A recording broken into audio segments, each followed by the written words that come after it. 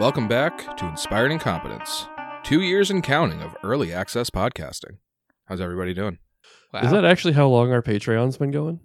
Yeah, sounds about right. That's how long our early access has been going. Oh, okay.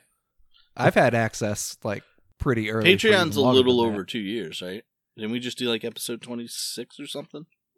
We were doing early access before we added War for the Crown, I think.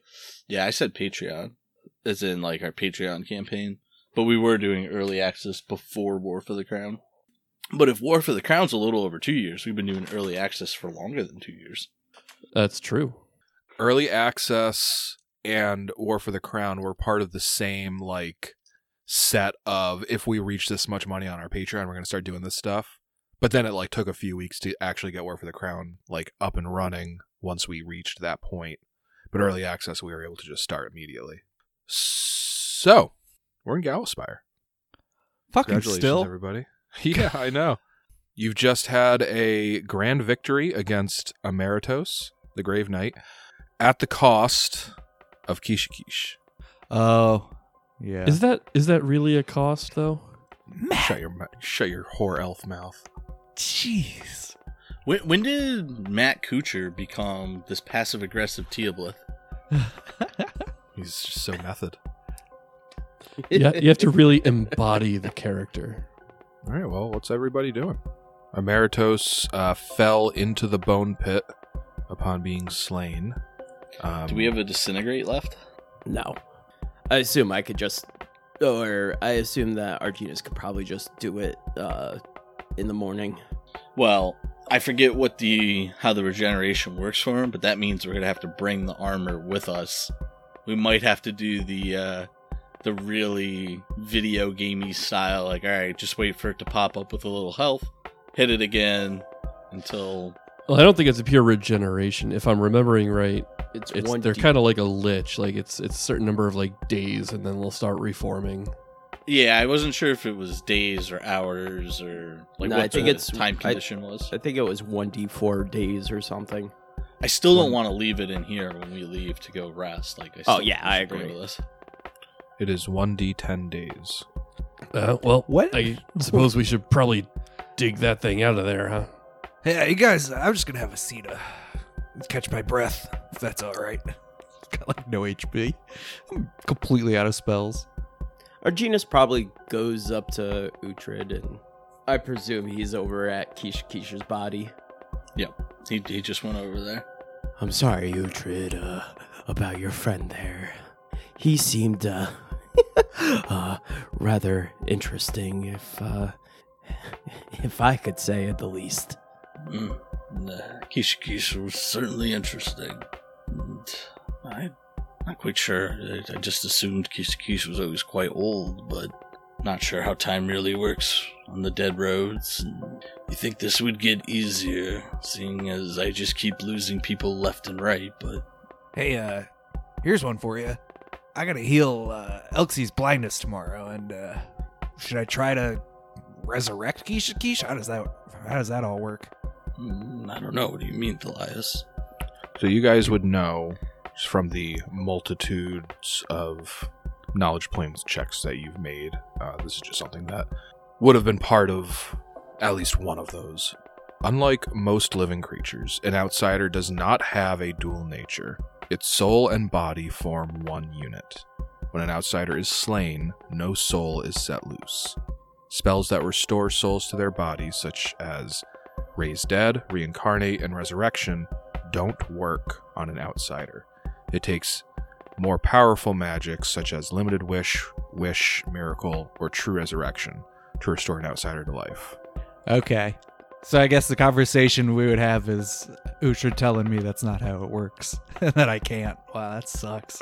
Not only that, Thalias, but Kishikish was an agent of Pharasma, and I'm not sure he would actually want to be resurrected, unless, of course, that was part of Pharasma's plan for him. Yeah, I don't know anything about Pharasma's plan. You know what I mean? I certainly don't either.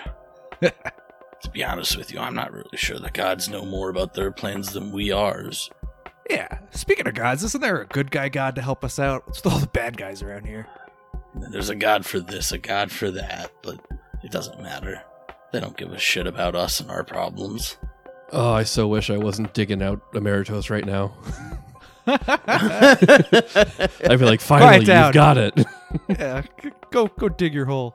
So, speaking of Teoblith digging through these bones, Teoblith, you float down to retrieve Emeritus's body, and as soon as you clear the top edge of the pit, you are lower than the floor. It starts to get very, very hard to breathe, and after a couple seconds of gasping, drawing in breath, you realize that there is no air in this pit. A heavy, odorless, invisible gas fills the pit, pushing out all breathable air. So you are free to hold your breath and, navigate just fine. Or, I believe you guys still have a bottle of air from earlier in this dungeon. But that is something that you need to deal with. Yeah, I think Tom's got this covered. Yeah, I think I still have that covered. I have the wind. Fickle winds. Yeah, fickle winds. Which does that. not allow gases to enter. It specifically says does not allow gases to enter. Does it provide breathable air? I think that's what it does, right? It creates a barrier where gases and fogs can't penetrate. I mean, Yeah. it creates a bubble of wind that stops gases and range attacks from hitting you. But if there's no breathable air around you, you still can't breathe. Well, I doubt the spell itself puts you in a vacuum that you can't breathe. Yeah, I think that would be... No, but you still need breathable air around you. Around it, it's not pulling in breathable air. It's just making the air that is around you swirl. And if the air around you is not breathable, it's still swirling, but that doesn't mean you can breathe it. Well, then that makes the spell pointless. No, it doesn't. The spell does exactly what it says it does. But it doesn't allow gases. Okay, I think you're getting hung up on the word gas. There's no breathable air in the pit. Right, and what fickle I'm saying... Fickle winds can't... There are spells that specifically do what you're saying you want fickle winds to do. Fickle winds isn't like a Swiss Army knife that can let you breathe underwater or shovel out a bunch of bones. When it says gases, it's talking about poisonous gases that you're going to walk into, and it's talking about range attacks. There is a gas down there that's preventing breathable air, but just because Fickle Winds has a line about saying it blocks gases, that doesn't mean that you can now breathe down there. It's not air bubble. So then I guess my question comes down to what happens when you are surrounded by cloud kill with this thing swirling around you. That is a harmful gas that Fickle Winds would push away. This isn't a gas of suffocation. It's just a gas, and that gas is preventing breathable air from entering that entire area. Right, and he can move downwards. Where there's no breathable air, yes. The winds wouldn't carry the air down with it, I think is what... Yeah, I think what Tom is saying is that if he can move that gas somewhere else, the entire room is full of air, and that would just sort of fill the... Right, but it's not going to move. You're talking about a human-sized pocket of wind that's not going to move a... room full of air. A 100 by 30 foot cubic area. 100 by 30 by 30 cubic area of heavy gas. So the way how the spell is worded is you create a mobile cylinder of wind encompassing every target of the spell and protect them as wind wall, but not interfering with them in any way. So it is 2 feet thick and of considerable strength. So considerable strength, Alex. Think about it. I mean, Tom, two Tom, feet. Are you telling me that I could cast Fickle Winds and then fly up into outer space and breathe? Sounds like it. Yeah. No. The answer is no. But outer space isn't a gas, though. Even if it like... There's no breathable air in outer space, and there's no breathable air in this pit. The gas is stopping the air from getting in, but that doesn't interact with fickle winds. Well, it does say that it works like wind wall. Wind wall specifically says is a roaring blast sufficient to blow away any bird smaller than an eagle or tear papers and similar materials from unsuspecting hands. Yeah, So it is strong enough that like it would move this gas around. The amount of gas that we're talking about it's too much. It's not. Yeah, It's really not. When you ventilate like a house it would or something, it would move this gas around, but because this gas is heavier than the air in the room, it's going to be replaced with more of this unbreathable gas, not the oxygen above it. if it is heavier than the air, so it sinks, then yeah, you're just It basically creating a vortex of the gas in the pit. I don't understand why this is being made into such a thing when you literally have a bottle of infinite air. I kind of that. like it. I mean, like I understand. It's just more along the lines of down the line. I like if it pops up as like, oh, you can't do this during cloud kill. Like, I would just like to know that. So I already said that it works versus cloud kill. But if the area that you're using it in doesn't have breathable air, Fickle Winds does not supply breathable air. It would move this heavy gas out of your way, yes. But you're talking about a 30-foot deep pit that's 100 feet long and 30 feet wide. It's just going to get replaced with more unbreathable gas that the breathable air will not be able to penetrate. Okay. I disagree, but I'm gonna just allow, like, just for the sake of time. He'll allow it. forward. Thank you for allowing it, Tom. Well, I'm not. I mean, So, yeah, once Teoblith what's down there? realizes he can't breathe down there, he's going to float back up and just kind of yell to the group. So, minor hiccup. There's, no way to breathe down here? Like, whatever's down here is not oxygen? You guys wouldn't have any way to deal with that, would you? Because that's going to make this take so much longer. Have you tried holding your breath? I mean, I could, but it's going to take forever at this rate. Forever for what? I thought you were just grabbing the armor so we could destroy it. Well, yeah, this pit's a bit deeper than you might think. Did I not mention the copious amounts of gems down there? So Teoblith, you dip down, realize you can't breathe, and you go back up, but not before taking note that there are. It's hard to assess just how many, but just like you can just see the glittering of gems and jewelry scattered within these bones. And Well, that's probably why they can't breathe. There's too many gems down there. collecting the gems and jewelry just from surveying this pit would be at least an hour of work. You can also tell that there is a lot. Yeah, so yeah, on top of their armor, there's jewels down here. I just like to cast detect magic and like give that a sweep of the pit too, just to see if there's anything else down there other than Sure, yeah. Emeritus's magical body. Is Mhm. that gas magical gas? It is not lighting up with detect magic, and besides Emeritus's magical gear, Teoblith is not detecting any magical auras. I don't have anything for like air breathing or an equivalent. I don't know if that bottle of air is one bottle for one person type thing. It is a bottle of infinite air that can be shared among however many people want to pass it around. Yeah, as long as you hold your breath in between uses, yeah, it is. It's like an unlimited oxygen tank. Well, I guess we use that then. Uhtred wasn't the one that had it. I think it was just thrown into the group loot. The bag of holding. Yeah. Who has the bag of holding? Is it back to Thalias? Was it Probably. Thalias, Randolph, now Thalias? Yeah, he's the strong boy, so. Yeah. I think that was the same reasoning originally why he had it. Right.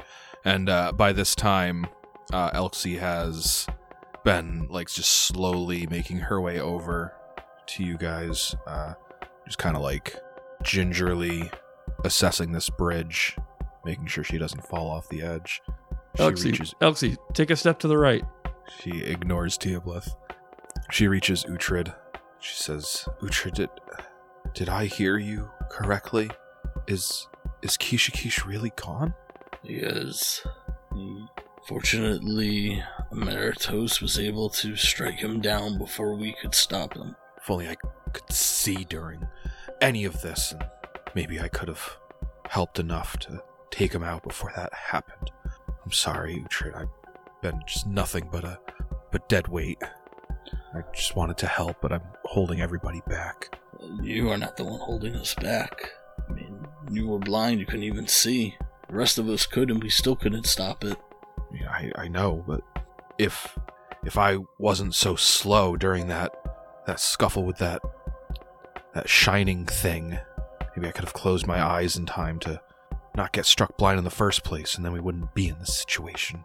Speaking from experience, maybes are a luxury that unfortunately we don't have time for right now. Kishikish is not going to be the last of us to fall on this journey. I'll try to keep that in mind. She just kind of takes a seat right there on the bridge. So who is going through this pit with the bottle of air, or is this a team effort? Teoblith definitely is. I would prefer not to. Yeah, Teoblith both doesn't care and would Probably find it fun. Well, he does not care that Kishikish is dead, so at the very least, he's not concerning himself with that aspect, but at the same time, he'll give the others space to grieve if they need it. Okay. Since there's no, like, immediate threat, danger in the room, it seems. In order to make it go a little bit quicker, like, after Arginus kind of pats both Elxie and Uhtred on the shoulders, he'll head down there to help speed up the process a little bit more. Then let me just quickly go through all the loot in this room. All right, so you got the whites, the white oracles. There's 4 of them, so in total you've got 4 + 1 light maces, 4 potions of levitate. Oh, okay. 8 vials of unholy water. Don't drink them. 4 + 1 cloaks of resistance.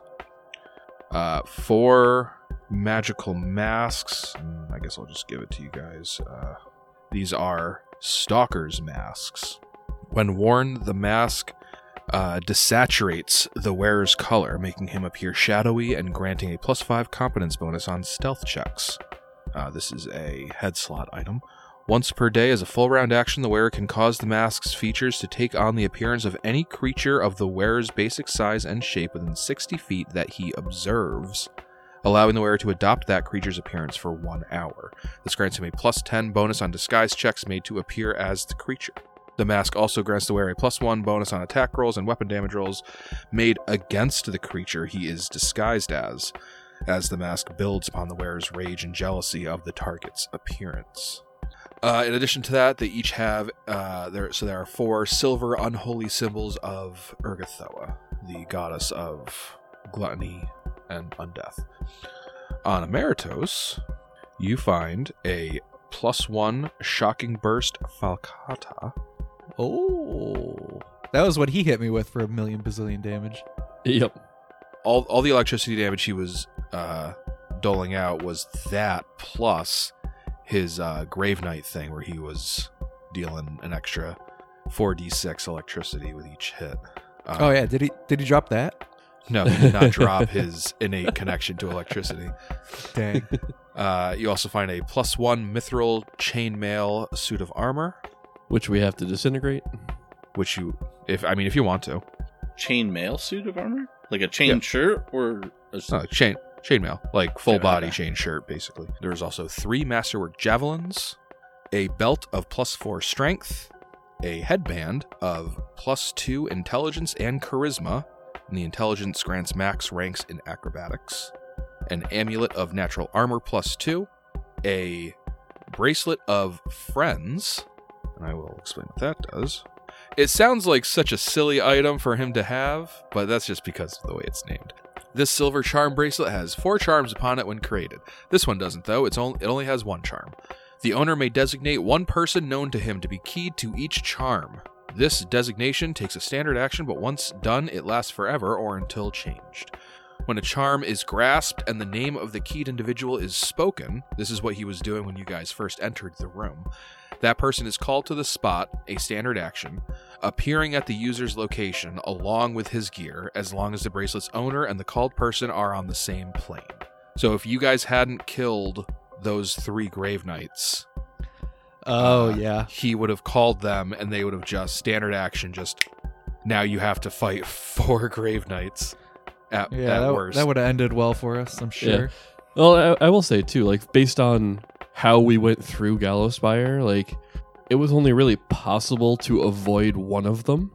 Yeah, Tycho was the only one that wasn't like in a direct path. Although you could have gone farther down the crater and entered on the second map. Right, we could have like started with the dragon pit. Right, that would have bypassed Yalis the Serene, who is in that like spiral pit. Yep. So the only one that like automatically finds you is Gustari Fallen Stag, but you could have also failed to disintegrate her armor, and it could have regenerated by the time you fought Emeritos. That's true. Oh, She probably wouldn't have had any of her gear, but she would have been there. So once a charm is activated, it disappears. Charms separated from the bracelet are worthless. A bracelet found with fewer than 4 charms is worth 25% less for each missing charm. So he tried to call and failed to call, but it was still used up anyway. 3 Grave Knights. That leaves 1 charm left on this bracelet. Why didn't he try calling the last one? You don't know. A Cloak of Resistance +2. He has a Spellbook. He has a Platinum Torque emblazoned with the Baronmore crest that is worth 450 gold. He also has a Scroll of Teleport, and he has some magical boots. And I'll tell you what those are too. I like boots. These are Boots of Escape. Ooh. These sturdy leather-soled cloth boots have straps at the ankles and calves to ensure a snug fit. Ooh.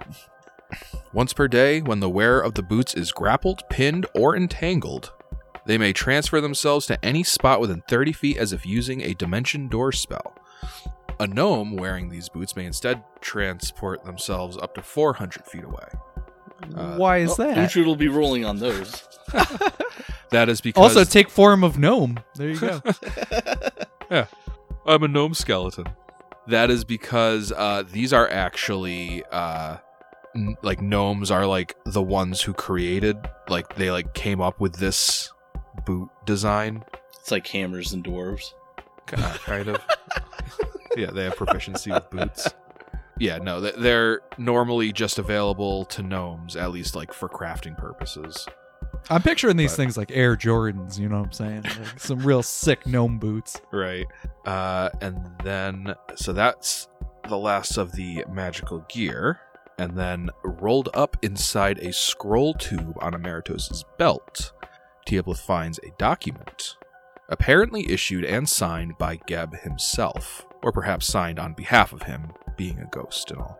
It seems to be a sort of letter of marque, charging Emeritos and his fellow Grave Knights with the task of searching for and securing their Queen Erasne, should she find herself outside the protection of their nation's borders, as well as empower them to perform just about any action in the name of securing that goal. In essence, this appears to be a somewhat legal document that Emeritos would be able to lean on should his search for Erasne bring him before other governing officials or foreign militaries where brute force would be unwise, and would actually grant him a modicum of authority and diplomatic immunity as an official envoy of Geb himself. Who knows what deplorable acts have been excused thanks to this letter and the fear of political backlash. Rolled up within this letter of marque are several maps spanning a fairly large area covering all of Laswell and Ustalav, as well as several neighboring nations. Emeritos seems to have documented his search for Erasne fairly thoroughly, so between notes, dates, and other markings, you can get a rough idea of the Grave Knights' last month or so of traveling. You can see that their initial area of interest was Roslar's coffer, due to, quote, strange energies gleaned through divinations. Based on the dates, you can see that they missed Uhtred and Thalias would be able to piece this together specifically, but based on the dates, you can see that they missed you by only a day or two. They seemed to find some sort of confirmation that Erasni had been there, but ultimately missed her. You can see they spend several days searching the ruins of the town and the surrounding areas, including the Bastion of Light Temple. Though it's unclear what exactly they did or found, you then follow the dates and markings and see that they then arrived at Vigil, following the same strange energies they found lingering in the ruins of Roslar's Coffer, again missing your departure by only a day or so. They only seem to remain in the ruins of Vigil for about a day, noting no obvious signs of Erasni, and then travel straight to Gallowspire, again noting the strange energies, no doubt observing the after effects of the radiant fire, even if they don't understand exactly what it is. Based on their departure date from Vigil and arrival date in Atarak, it appears they used magic to fly directly there in almost a perfectly straight line. This time, you can see that they beat you here by about a week.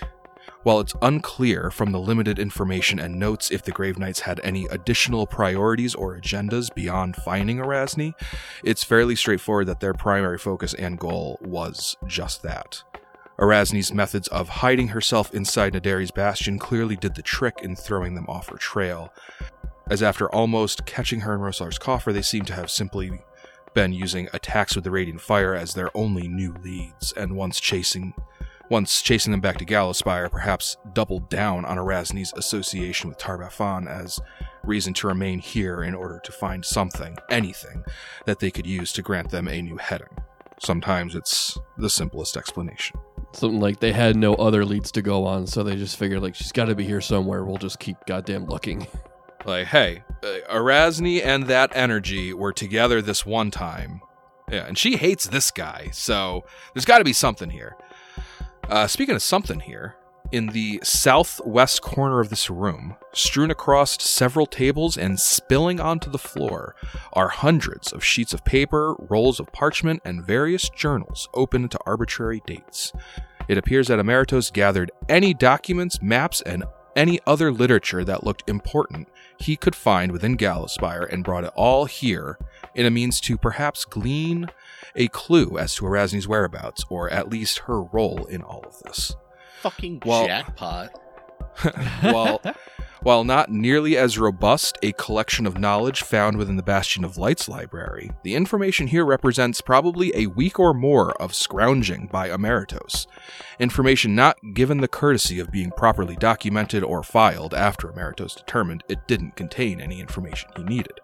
However, if you wish to hunt for any useful information in the same way you did at the Bastion of Light library, we'll need a primary researcher to give me either a Knowledge Arcana or Knowledge Religion check after taking 8 hours to spool through the various documents, and up to 2 allies can assist. And I don't know if you remember exactly how that worked, but basically on a successful check, you basically make a damage roll against the library's knowledge points. Yep. As you chip those away, you'll pass certain thresholds, and I will divulge some juicy information. All right, Matt. Yeah, how are we going to make this absolutely. mini library our bitch? If I recall, Uhtred one-shotted the Bastion of Light library. Yeah. Yep. So you got some big shoes to fill. Before we get into this, what's everybody else doing? Teoblith is searching through this pit. Yep. For these gems. Uhtred, I imagine, has just kind of made his way over to this library, for lack of a better term. Rest And in it's peace, kinda Kisha Kish. Ooh, a library. He's like Abu in the Cave of Wonders right now.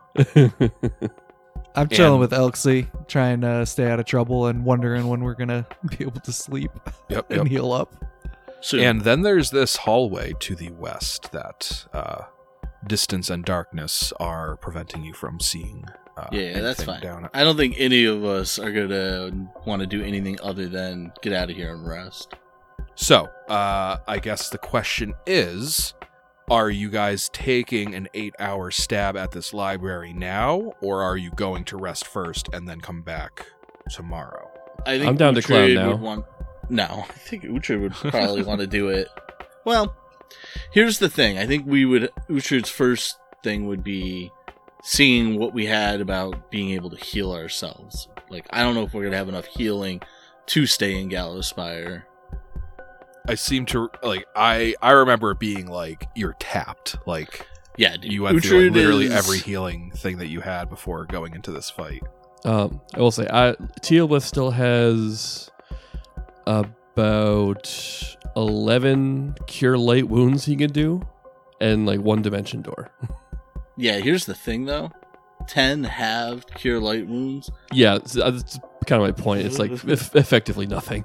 Yeah, okay. So I think we'll do... Uhtred's in favor of doing the library tomorrow, because we're going to have to come out of Gallows Spire to heal up. And if the library is an 8-hour block, I'd rather just heal first. And just to reiterate, it's 8 hours before you're able to make that damage roll. So depending on that roll, and any successive rolls, you could be looking at several days worth of researching before. Didn't we already discuss this and he's going to one-shot it? I think that was what the plan. Yeah. I mean, Nick can just go ahead and one-shot it. Even if it was a day of researching, all Uhtred wants to do is get out of here and heal, to be honest. Sure. All right, so it sounds like everybody's on the same page of let's Dimension Door back up to our house in the middle of Atarak. Teal'c ain't going anywhere till he dredges all the jewels out of this pit. So you're going to make everybody wait 2 hours while you do that? Unless they want to help. I've been helping. I know. I'm that's working true. on it. All right, so with Teal'c and Arginus going through this, it'll still be 1 hour of dredging through the bones, but instead of 2 hours. But there's otherwise nothing stopping you from just doing it. Just the time investment. So after you spend 2 man-hours searching through the bones and tattered clothing at the bottom of this pit, you have found gems and jewelry worth 17,000 gold. Holy shit. Hoo-hoo, buddy. I can't wait to spend gold. Does anyone still take it in this Is anyone else poke-apocalypse? terrified that we're going to get out of Gallows Spire and just every somewhat decently sized civilization has been nuked already, and it's just like, oh, you thought you were going to get to shop? No, there's no shopping. See, I don't think so, because, like, Once your world has been torn to ashes, then you have my permission to shop. like, Tar-Baphon, he broke himself free, and he already destroyed Lastwall, which is ostensibly the biggest threat to his existence. So, at this point, I would have to imagine he's just gathering forces and getting ready to, like, hold the world hostage. Like, he's already demonstrated what he can do. So now it's just a matter of, like... Yeah, it would be give me what I want. want. Stuff. Give me what I want, or I will blow you up anyway. He's gonna call, like put, like, the various leaders of the Inner Sea on, like, video call, like, fucking Dr. Evil, and be like, attention, rulers of the Inner Sea. Unless you give me 1 million gold pieces, I will destroy one city every hour. Goodbye. That'd be amazing. So yeah, we got a whole bunch of money. That's awesome. So yeah, I guess after that, we'll gather everyone together, and I will get us out of here using Dimension Door. Since now I can take everyone with me, since Kisha is dead. That's man, right. too Every time we soon, lose dude. an ally, it's coming up Teal'c. Just making me more efficient. All right. So I imagine while Teal'c probably wouldn't care one way or the other, someone else would make sure that Kisha's body is taken with you. Or am I wrong? Yeah, I'll take it. All right. So you guys Dimension Door back to, I assume, the same spot that you've been using to rest? If it ain't I broke, guess so. fix it. All right. It feels like it's been a while since we've even been here. Yeah, It has been. It's been like 2 months real time, probably. Yeah, like let's say, 4 days in game time. I was say, how many fights have we gone through since we rested last? We did the Tarbathon Simulacrum. We did the Burning Child. Even before that, you Randolph. went down here and you had the Dead Randolph fight. Yep. Then Tarbathon, Shining Child, Inevitable, the Mirror Bloody Bones thingies, and then Emeritus and his buddies. Yeah. It's 6 fights, and I would say over half of them were pretty significant fights too.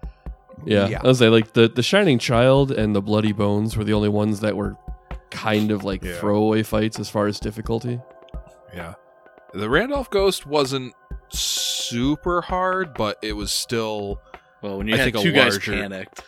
Yeah, it was a larger expenditure on resources, I think, than like it would have otherwise been necessary. So yeah. I call that a win as a GM. You have no idea how much I need to get my spells back to be any sort of help. Oh, yeah. All right, so you guys return to the surface. Real quick, what did we do with his chain suit of armor? Oh, we took that with us. Yeah. Okay. Just so that Arginus can traumatize himself first thing in the morning. Perfect. Are we doing anything before resting? I'll burn the rest of my spells to heal up. All right. Yep. Does Arginus have enough spell slots for his house spell? Yeah, oddly enough, I don't have a lot of 4th level attack spells, so where is it at 5th level? Yeah, whatever it is, I think I'm actually pretty secure in. All right. So what are we looking at for heals? And Thalias, if he has any lay on hands left. I have 1 lay on hands. So how is everyone looking for health? 35 pretty bad. Non-lethal damage, 65 HP at a 91. So I'm 30 away from being unconscious. Okay. And you're like, Thalias, you're like pretty jacked up. I got 28 HP. Yeah, I have 8 Cure Light Wounds available. So I think I will do... I'll do 5 on Thalias and 3 on Uhtred. All right, so 5 Cure Light Wounds on Thalias. That heals him for 43. Ooh. And then 3 on Uhtred for 27. And I'll get rid of most of your non-lethal as well. All right, so let's talk about watches. It's been a minute. Yeah, I'll take first and third because I only need 2 hours of sleep. I will take last watch in order to get rid of that armor sooner. Oh, Traumatize yourself Arginus. while everyone's sleeping. Yeah. He's got no trip sitter. God knows Teoblith's not doing that. Yeah. Although he I'll might, take just for the purposes of getting the first-hand accountability. If I could disintegrate, I absolutely would. No, I'm saying, like, when Arginus loses his shit after he does disintegrate, Teoblith might actually act as his trip sitter just for the purposes of getting the info that Arginus gleans. Oh, absolutely. That's why I'm taking first and third watch, so I can be there when that happens. I'll take a second with Elxie. Elxie the blind? Yeah. Okay. It's more of a moral support. All right. I mean, I understand it. you're sounds the silly one that restoring we would her be- vision. If you ask her to stay up with you, she will. Yeah. We gotta catch up anyway. And I guess we'll take the first one then. All right. So that's 2, 2, and 2. First watch, Uhtred and Teoblith. Give me perception checks. That's a 33. I'm sorry, you asked for a perception check? Yeah, actually, I think before Thalias settled in, Uhtred would ask him to borrow his shovel. Yeah. I mean, if you think you can handle it. I show you how it works and make sure that you are the master grave digger, and I was gonna dig Kisha grave so we could bury him. That's nice of you. So You're going to take that honor away from Thalias? Hey, I'm all about spreading the good word of shoveling. the If someone joys of wants to grave get interested. All right. So Thalias gives Uhtred the shovel after showing him which end is the business end. So yeah, I don't know if you want me to roll perception, take a penalty, but like Uhtred's going to be focusing on getting that grave ready. Yeah. So give me perception, and I'll take a -4 penalty. Ooh, natural 1. I was really just lost in the fields, hearing that sound of the shovel, just that perfect rhythm, one after another. Yeah. Well, all right. This is your first time. I don't know if the rhythm was perfect, but Make a rhythm check. Natural 1 -4. That's looking like a 9. So, yeah, most definitely Uhtred is just very distracted by his task and, just all the thoughts and emotions that come with it. Teoblith, with a 33, are able to do a perfectly acceptable job doing watch. When you guys first came back up to the surface, although you were inside of this probably former barracks, while you're not directly exposed to it, the first thing you would have noticed is that it is currently raining in Atarak. And as the night goes on, the rain worsens. The stars are crying. Yeah. They know a great loss has been suffered.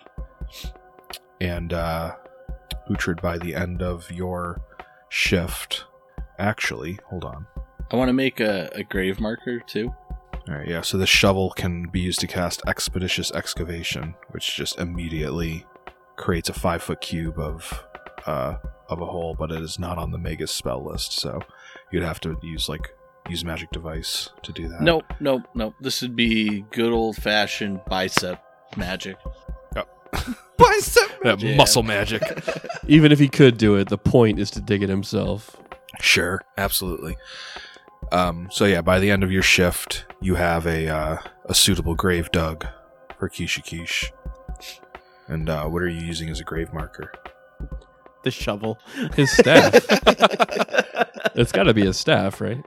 Yeah, that's not a bad idea.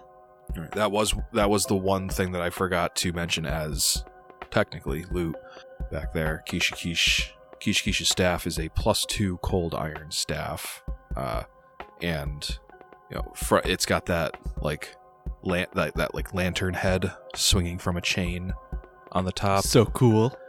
That that is where that bloody bones would be stored, in that lantern, from when Kishikish did that soul siphon.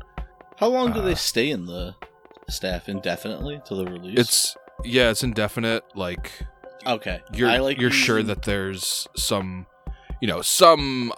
external interference could happen to release the soul, but if just left to its own devices, that bloody bones is effectively trapped forever. Sweet. It's like a little grave watcher for him. Oh yeah. Yeah, I'm sure Like you'd if love someone- that. Top came and priority fucked with is the sanctity of that grave. Well, I'm just saying, if someone was like, "Oh, look at that sweet staff over there. I'm gonna go take it, grab it," and the bloody bones jumps out. Well, I do love the irony of burying a psychopomp in Gallowspire. yeah. There's definitely some I irony actually going like on it here. because it feels defiant, right? Yeah. I don't disagree. Yeah, I could see it. Was that really Kishikish though? Defiant? I mean, he's Well, always he fought defying that- everyone in his house. You! Another You dare one. come to me? Yeah. He was anti-defiant. Yeah. Everyone's defying his. He was getting defied. his imminent domain. Yeah. Yeah, to be honest with you, Uhtred's not even totally sure if burying is the right customary thing for what Kishikish was as a psychopath. So it's just kind of with lack of anything better, it was just It's a ritual either way, so Right. Well, I'll give you this. There is absolutely no standard custom for putting to rest a psychopomp. But you know that, there could be some, clustered communities that might have their own rituals, throughout the boneyard and the great beyond. But as a blanket concept, no.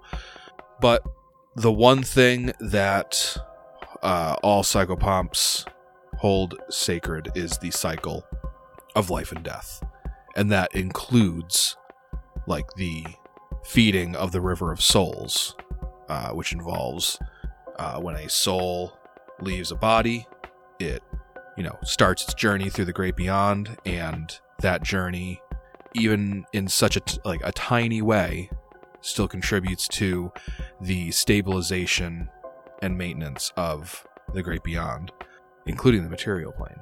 And do psychopomps go to the boneyard when they die? Outsiders don't. So Kisha's soul is his body. His body is his soul. And his body's not going anywhere, so neither is his soul. But you know that upon being buried, his body will eventually break down and become nourishment within the soil, and that will further the cycle of life and death on the micro of it all on the material plane. Like the Great Beyond River of Souls is basically like a macro version of the cycle of life that you all know as mortals. So you would think that even if Kish may have had other plans upon his own death, knowing that you don't know what that is, and seeing if he were to know what you're doing, you know that he would at the very least approve. Alright. I'm not going to actually bury Kish during the watch. I'll wait until everyone's up. Oh, okay. So you're just digging the hole for now. Yeah, I mean, I'm sure Elias wants to say goodbye. Yeah. All graves are subject to a review. Anyway, so. If only you reviewed the grave I dug for you. God, right? Yeah, that thing was a masterpiece. Yeah, I think Uhtred would just during his shift get it ready, but he wouldn't take that chance from anyone else. Okay. Then with that, we can move on to second shift, which is Thalias and Elxie. I check out the grave and put some finishing touches on it. Make sure it's as good as it can be, and pretty proud of Uhtred's work actually. Tighten that bolt there, straighten that cog there.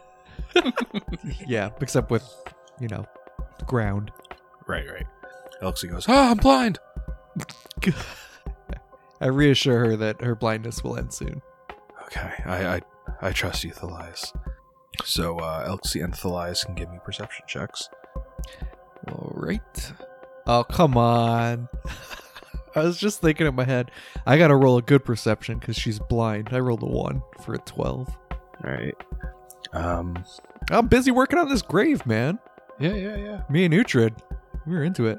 So, a lot of the perception checks for these watches have been exclusively perception, or have exclusively been hearing based anyway. Oh, that's good. But I am going to give Elxie a penalty for her perception check. You should give her a bonus like that guy from the comics. Daredevil? Yeah. Maybe she's just not used to it yet. Doesn't get the bonus. Yeah. Plus, you got the extra BS of the rain that's just dampening her. True. Her echolocation. Nothing like digging a grave in the rain, I always say. Oh, yeah. So, with that in mind, she's still got a 27 on her perception check. Okay. Blows mine out of the water. Blind elk, showing me how it's done.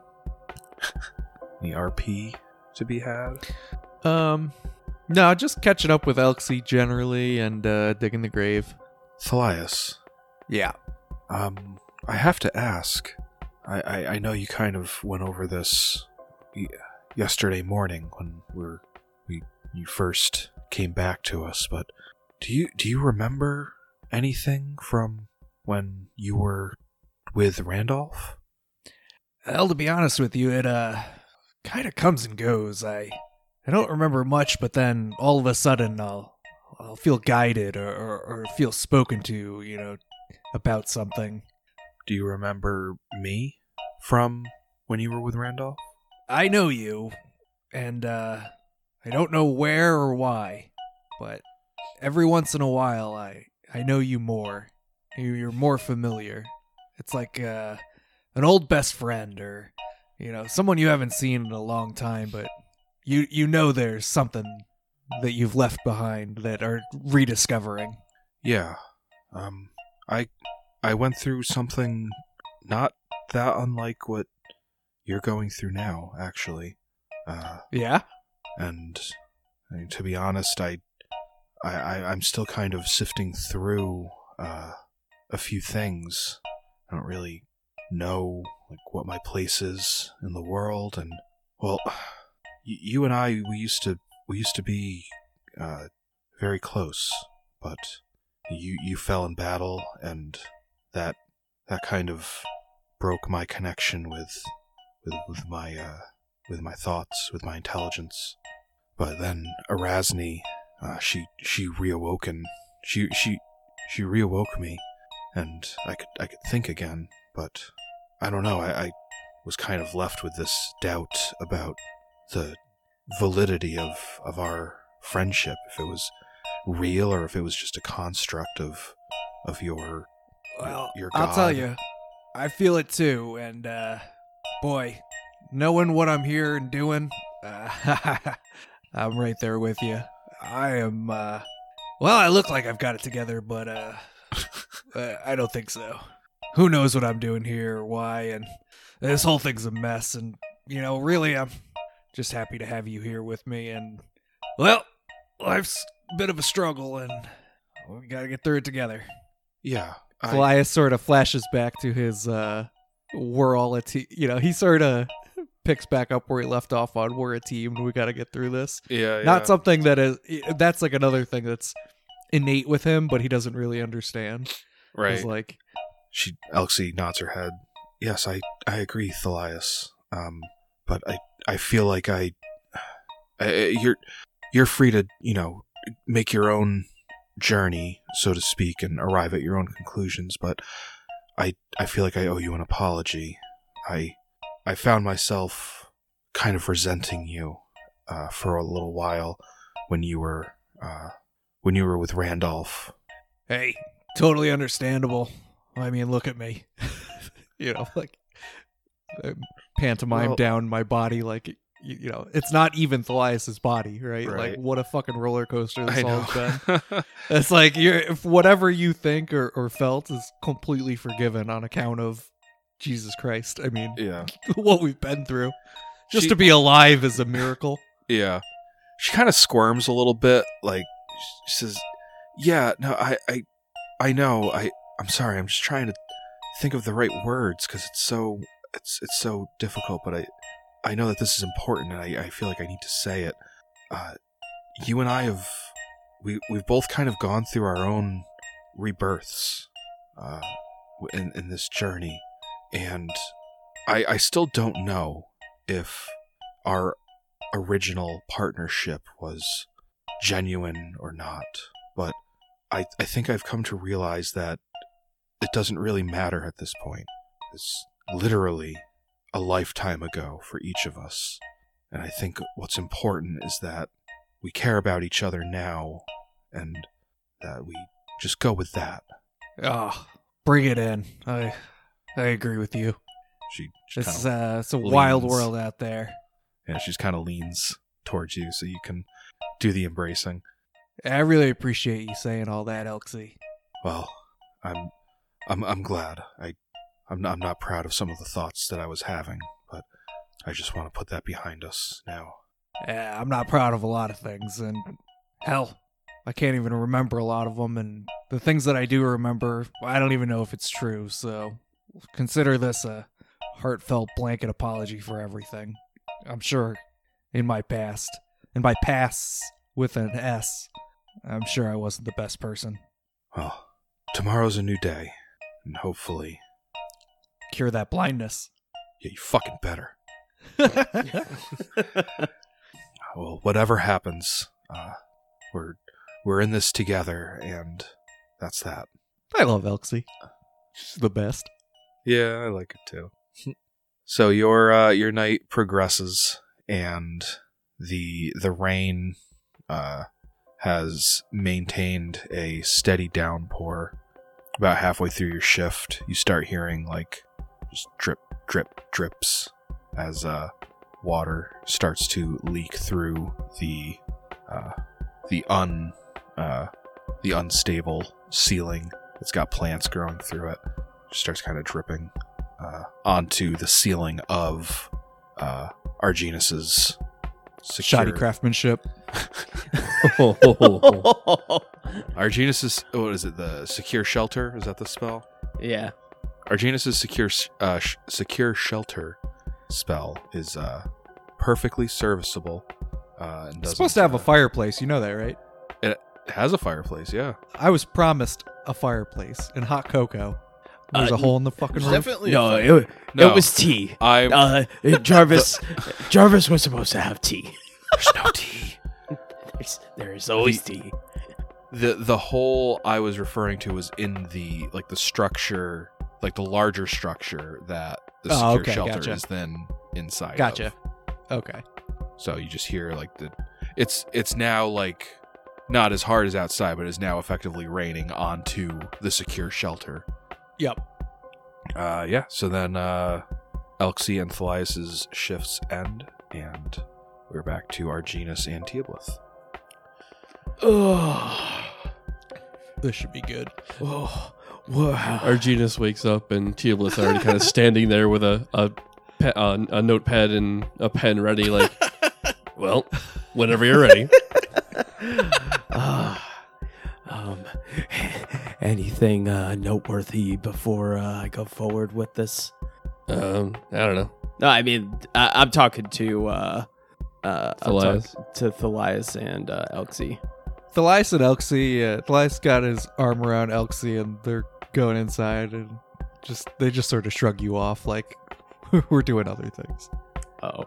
You get the impression that, we had a nice, moments, and They can't we be don't- bothered with you. yeah, we can't be asked to. like zero support for the traumatizing experience I'm about to have. How about just an Yeah. update on anything happened? Or Like, I mean, is there- Elxie would over her shoulder, like she's like letting Thalias like just kind of guide her back Usher her. inside. But yeah, she would like turn her head and be like, "Everything's clear so far. It's just been raining a lot." Oh, okay. Yeah, seeing Teoblith getting ready to go.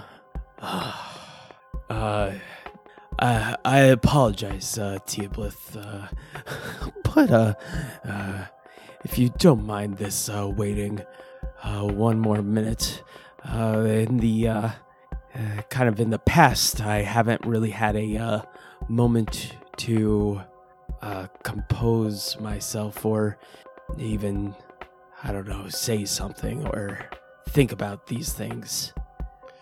Well, he's not going back anytime soon. Just let me know when you're ready. Oh, I certainly appreciate the patience there. Always, I know that there's a good man inside of you. And Archie, before he could even respond to that, Arjunus is just like, I know whatever I'm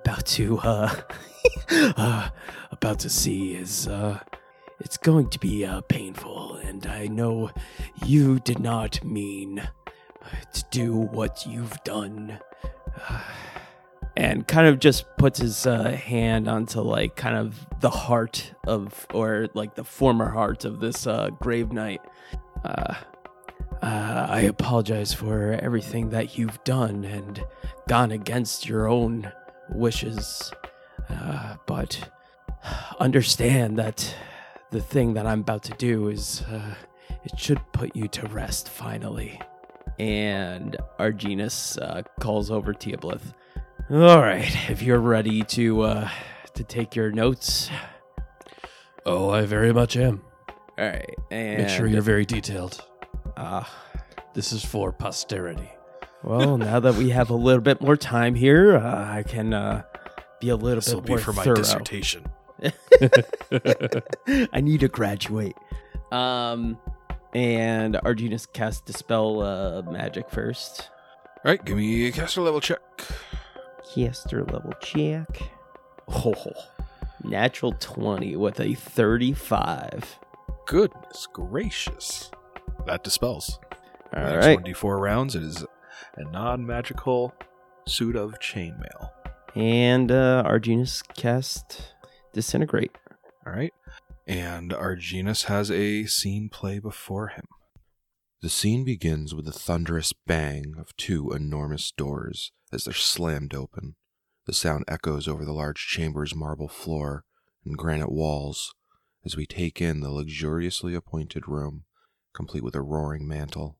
This place looks familiar, and we recognize the personal chamber of Geb, as he was brought in coded messages stolen from Tyka Guzmar. The echoes of a dozen sets of footsteps march into the room, and we see a tall, handsome young man, flanked by a squad of heavily armed and armored skeletal soldiers, and led by a pale-skinned dwarf. In the young man, we recognize the blonde hair and neat, short beard of the still living Emeritus Barrenmore. Emeritus's hands are bound together with a pair of metal cuffs.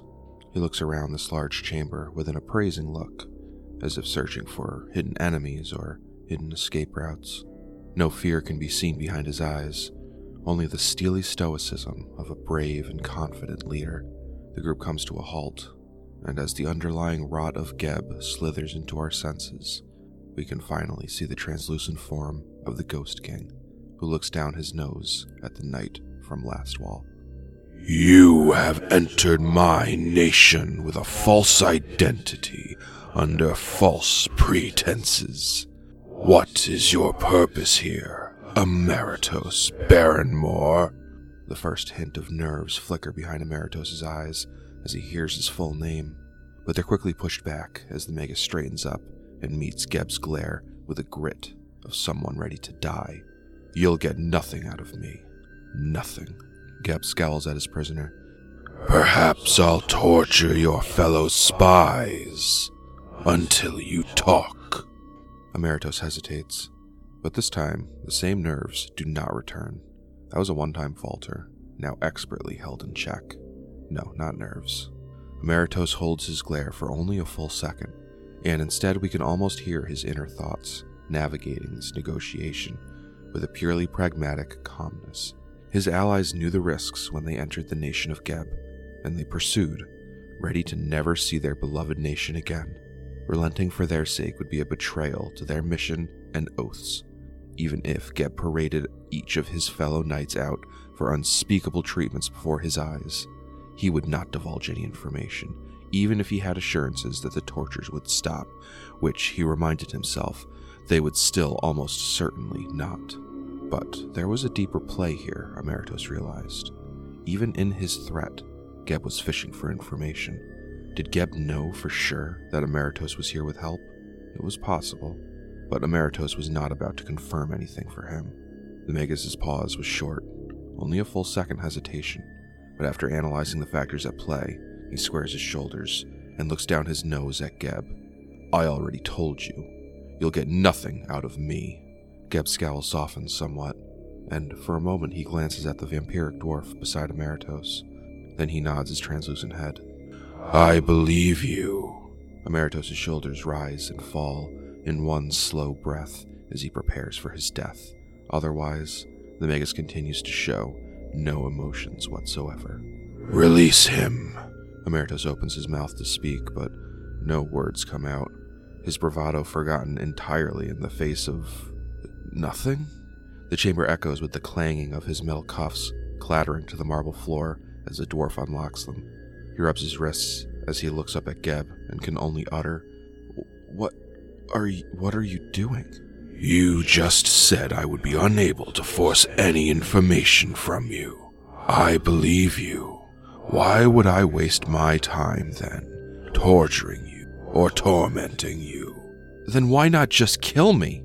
Emeritus' frustration colors his face, bordering on panic. Because, Emeritus, I still want information from you, and I know you want information from me.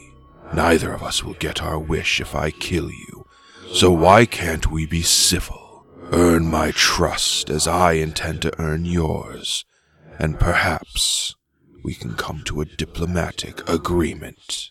Emeritus simply gawks at the Ghost King. Geb glances again at the dwarf. Yuri informs me you've been staying at the Sable Station Inn. I believe you'll be much more comfortable in your own estate in the Ebony Gardens. We hold on Emeritus' face of stunned confusion, but soon realize we're no longer in Geb's chambers. We're in the busy streets of Mekatar on a sun-drenched afternoon. Wagons of produce are herded around street performers, while a vendor calls out wares for sale. A messy, chaotic, if idyllic city street, thriving on its people and commerce, and yet undercut by moans of undeath and, as always, the rot. Emeritus stands apart from it all, the clamor and bustle but white noise as he tries to make sense of his situation. Most prevalently, his cover was officially compromised, so any contact he attempted to make to his fellow spies would almost certainly endanger theirs, if they weren't already found out. For now, perhaps for the remainder of his mission, he would have to continue without knowing if they were even still alive, and they him. Second, the Ghost King's olive branch in no way seemed genuine, and yet he couldn't fathom the reason Geb would spare him when he held all the cards. Did Geb hope that Emeritus might lead him to the other spies? Maybe, but why offer such a grand gesture as a lavish estate to live in? That must be it. The manor Geb offered must be enchanted or bewitched in some way. Living in it for an extended time may corrupt him. Still, it seemed too straightforward. More than anything, Emeritus can't remember the last time he felt so lost. Please, there must be something you can do. I'm begging you. A voice cuts through the white noise of Emeritus' thoughts.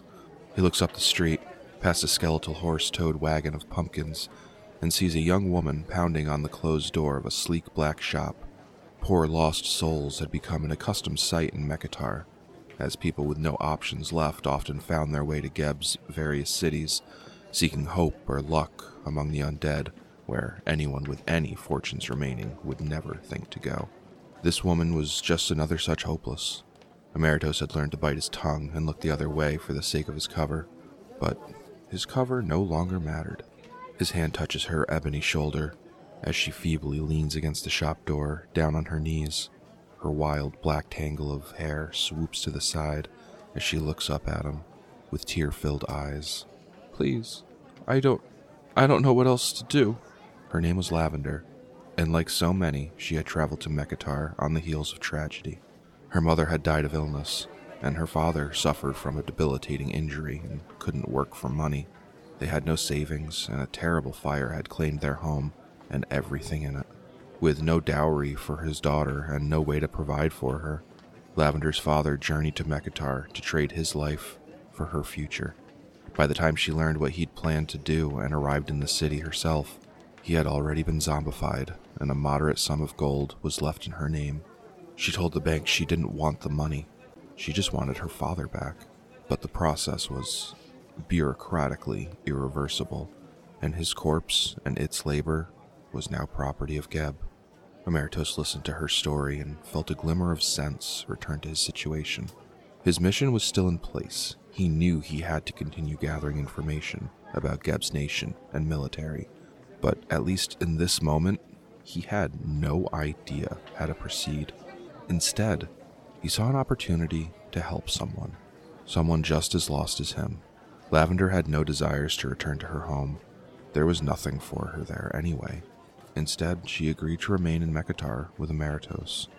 He knew better than to tell her his true reasons for being in the city, and instead created a false story, not unlike hers and so many others who'd passed through since he'd arrived. He upgraded his room at the Sable Station Inn, but it didn't take long to conclude that it was just not a comfortable living situation for someone not currently partaking in a suicide mission.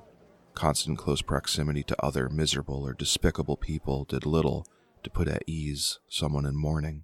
With each passing day, Lavender's unhappiness ate at him more and more, until he finally gave in to Geb's offer of a full private estate to live in.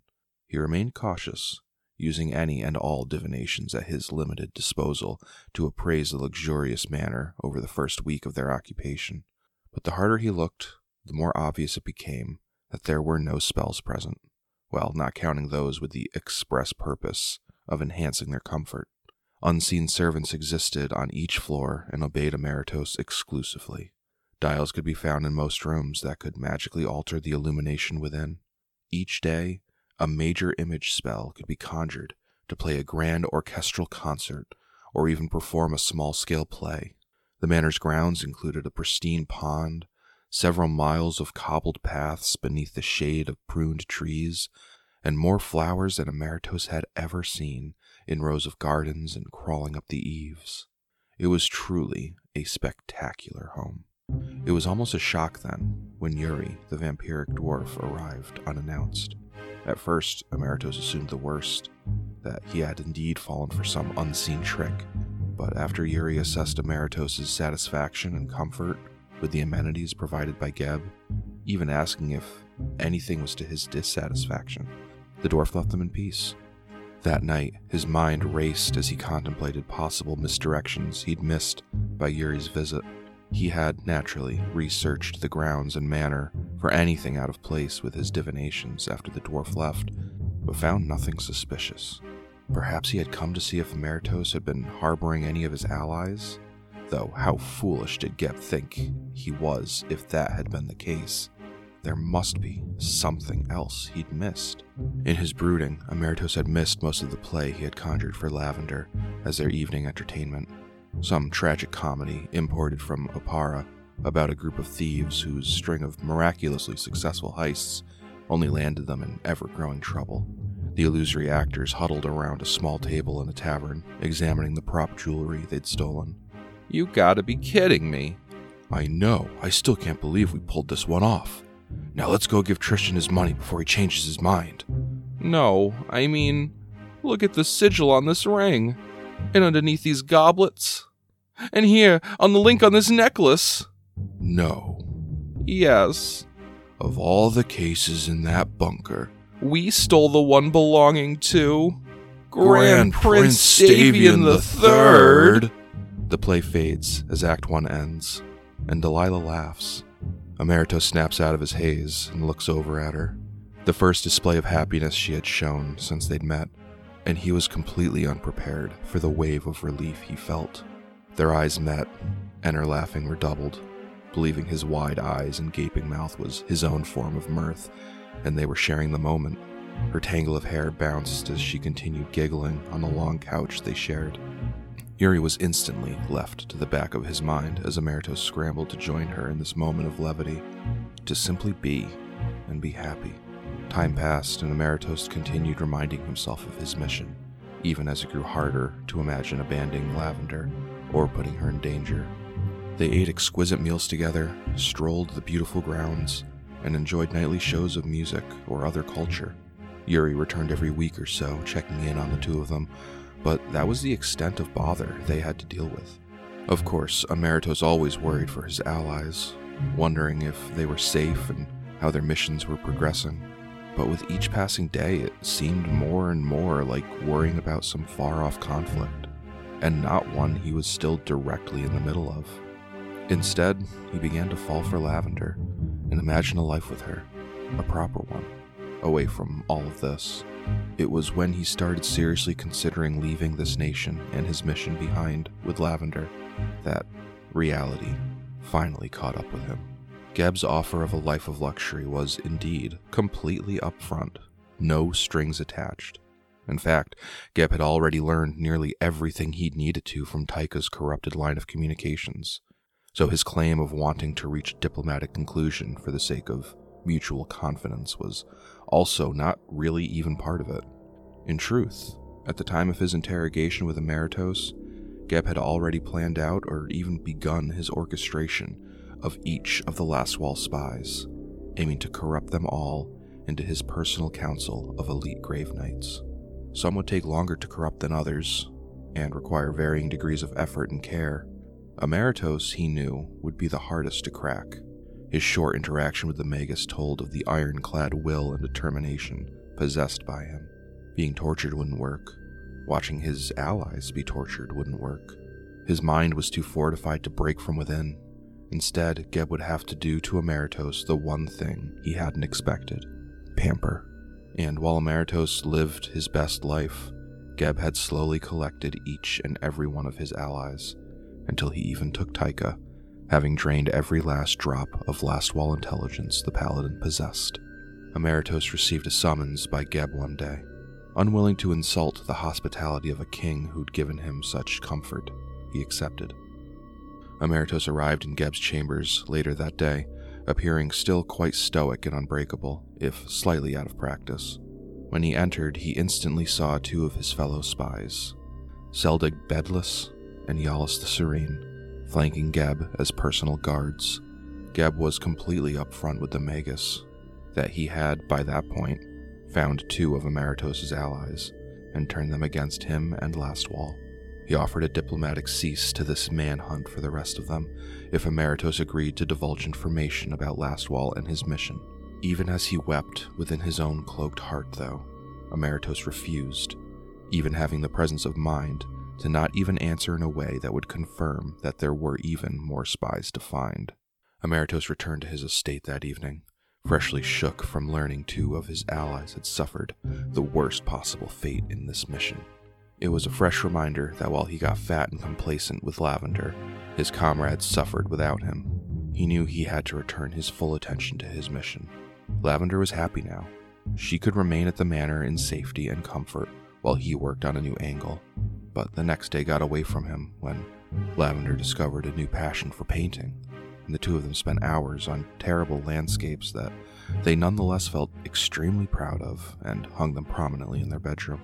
The next day was a rare gloomy day of rainfall, Lavender's favorite weather, and it was impossible to pull himself away from the back patio where the two of them watched the rain wash over the dusty grounds. The day after that was their weekly day ride, where a chauffeur would take them on a long, relaxing ride in a private carriage around the Ebony Gardens. Each new day, Emeritus found another excuse to cling ever harder to this life of ease and luxury, until he was right back where he'd been before learning about Seldig and Yalis. He kept telling himself the timing wasn't right, or tomorrow would have to be the day where he really started. But these promises eventually became lies. Sometime later, Emeritus was summoned again to Geb's chambers. He almost ignored this summons, knowing who would be there, but he forced himself to go, telling himself it was for solidarity, to share in his allies' fate. This time, though, there were 4 Grave Knights waiting with Geb. Now Amar Ilvarasto and Gustari joined Seldig and Yalis. This time, Emeritus couldn't keep his composure, and he openly wept in their presence. Geb repeated his offer, and again, Emeritus refused. He returned again to his manor, but this time, he didn't try to convince himself that he would miraculously return to his mission. Now he knew he was incapable, compromised. His only hope was that the remaining spies, Anverd Proyan and Taika Guzmar, had been successful during this time, and had perhaps already left Geb's nation and were bringing their intelligence back to Lastwall. He considered doing the same. He had at least lived in the Ebony Gardens long enough at that time to have a loose understanding of the layout of the wealthiest area of Mekatar. Perhaps that would count for something. But every time he considered this, the undead faces of Seldig, Yalis, Amar, and Gustari would swim through his mind, and the guilt would nearly make him sick. And so he remained in Mekatar with Lavender, never being truly happy again, but instead living a life of fear. Fear that his last allies would be caught. Fear that his grandfather could see him now. Fear that the mission he led was going to fail in the most extraordinary way possible. As more time passed, the only fleeting moments of respite he found were imagining a Gebite assassin come to kill him, and then maybe he would be at peace. But the assassin never came, and one day, Anverd and Taika did. He answered the front door expecting to see Yuri, only to see his last 2 allies, now Grave Knights. Their skin was already deteriorating, and their faces held no emotion whatsoever. "We come with a message from Geb." Emeritus can only stare in silence and dread. "If you wish to join us, kill the girl." Without pausing, Taika reaches out and places a small object in Emeritus's hand. Then, they simply turn and leave. He opens his hand and sees an iron holy symbol of Iamade. That night, Emeritus and Lavender are watching another play in their home, but he wasn't paying attention. Lavender, likewise, seemed uninterested. Emeritus looks again at the holy symbol. It was a simple message, but one he had refused to acknowledge until that day. He would never return home, even if that were still possible. He knew that, probably from the moment he saw Seldig and Yalis. But recently, his only remaining consolation of finding peace in death, he realized after everything, he would never be accepted by Ionade. Even death would bring him torment. The realization was as obvious as it was devastating, and he could no longer find even the slightest glimmer of happiness or hope left for him. The man he had been when he first arrived wouldn't have been shaken by this quandary. He would have probably gone straight to Geb and tried his best to take the Ghost King out before his own demise. But the thought now left him shaken. He was a coward now. Maybe he always had been, and just didn't know it. His life here was now nothing but self-torture. There was no hope of a life waiting for him back home. And now he realized even in death, he would suffer. Perhaps most of all. There was but one path left. One cowardly path to a numb existence, where he would no longer know these terrible feelings of guilt and failure. Tozy, can we talk? You've been really distant lately, and I just want to make sure you're okay. Are you okay? Emeritus turns to her in silence, and in his wide eyes of shame and desperation, we can see Lavender's wild tangle of hair reflected in the dim lighting of the room. The two enormous doors of Geb's chambers open with a thunderous bang, and a single figure walks in with a hauntingly numb pace. Emeritus shuffles deeper into the room, as if in a trance. As he grows closer, we can see the unmistakable scarlet stain splashed across his face, blending his bloodshot eyes like a curtain across sin. He reaches us, and we see Geb, silently floating beside us.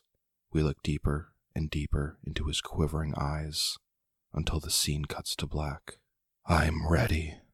And that brings Arginus back to reality. While this one wasn't nearly as volatile as all the rest, and while there's certainly some disdain I have for this particular, for Ramtos and how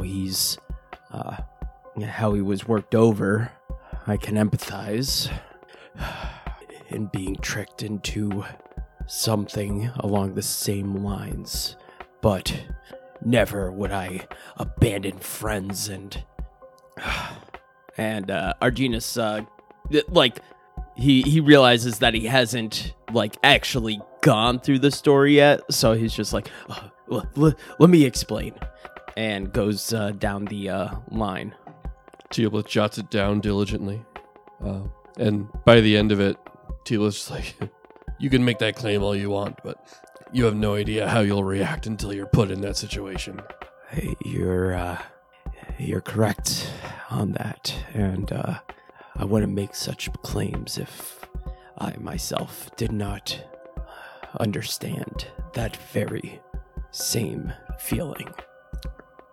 And then Arginus is just gonna kind of sulk the night away, kind of just thinking back on that entire thinking about his start and how he got involved with all this mess, and then kind of just is listening around to what's happening. Okay. Arginus and Teoblith, give me perception checks. 35. Oh, almost as good as 17. Damn. All right. By the time the ambient light has managed to bleed through the sparse openings in the barracks, and then through the windows / shutters of Arginus's secure shelter, the rain has all but stopped. The final watch has ended. So, everybody's awake. I'm not sure exactly how I do this, but I take the Hierophant. Yeah. That's the healer, right? Yep. So, many classes have some sort of hour-long meditation or study or whatnot that they do to prepare their class abilities. As a medium, you're doing an hour-long seance. Okay. So as a reanimated medium, you would gain 3 points of influence up to 8, I think. Right. Or up to 5, I think. Up to, I don't know. 6. It's written down somewhere. 6, thank you. And then you can pick your legendary influence. Though there would have to be some modicum, some like hint of, what makes up that spirit. Mm-hmm. In this case, a Hierophant, a divine caster, in a place like Gallowspire. While it's not, traditionally like holy or anything, there are plenty of shrines to various deities here that would still encompass that same energy, and so channeling a Hierophant is easy enough. Alrighty. And there is a little bonus thing where anybody who wants to kind of participate in the seance, which just involves remaining close to you and just kind of opening themselves up spiritually to the energies of your seance, would also receive one bonus or another for the day, depending on the type of influence you channeled. You know what? Arginus is gonna, as you're doing that, Arginus will do a harrow reading as well, and will kind of just dish out a +1 to +2 to everything. I'll get back to that, but yeah, Arginus is throwing in a harrow reading to give everybody their bonuses for that. Okay. Sweet. We gotta get everyone on the team to have an hour prep sesh where we do wacky shit. We all gather around and I'm gonna have a seance. I'm gonna do a harrow reading. We're almost there. I mean, because Uhtred needs an hour to prepare spells. Oh yeah. Yep. So for the Hierophant, your seance boon, anybody who participates in this seance, so if you participated in this seance, your healing spells and abilities heal an additional 2 points of damage to each target. This does not affect healing conferred by magic items, nor does it add to fast healing or similar effects. So if you don't have an ability to heal somebody, you don't really gain a benefit from this. So I think the only ones benefiting from this would be Thalias and Teoblith. But yeah, somehow I don't picture Teoblith joining me in my seance. At least not the first one. Also, maybe he would. That would be enjoyable, but are you picking the healer because we were hurt? Because mostly because Elxie's blind and it was generally painful for all of us. Yeah, right. It's like a two-pronged thing. Something else you're gonna have to do, Joe, is choose your Hierophant spells. Right. So you have to just pick one spell per spell level that you can now cast, because the Hierophant and they have their own list, right? Yeah, so you're picking from the cleric spell list. You receive the spells per day as a medium or as a mesmerist of the same level as you. So you can cast up to 5th level spells now. Oh shit. And you receive one bonus spell known, chosen from the cleric spell list, per spell level that you can cast. So you're adding a 1st level spell known, a 2nd level spell known, 3rd, 4th, and 5th level spell known, in addition to automatically gaining the cure spells of each of those levels. I wasn't sure if I had to pick those. That's automatic. Yeah. So you get Cure Light, Cure Moderate, Cure Serious, Cure Critical, and Cure Light Mass. And on top of that, you can now channel energy. I think 1 plus your charisma per day. Got it right here. Yep, 1 plus your charisma modifier. Okay, that's pretty good. Mhm. Charisma's 4 plus 4. And I think you just channel energy as a cleric of your level. So that's 66 each time you channel. Wow. Yeah, so Hierophant gets you a lot of healing, because on top of that, you still have Lay on Hands and Healing Hands. Yep. I'm an actual healer now. Hooray. And then tomorrow I'm going to pick up my shovel again. Haha. Well, the cool thing is you can still use your shovel. It's considered a mace, which you are still proficient in. But I don't get the totally badass attacks, right?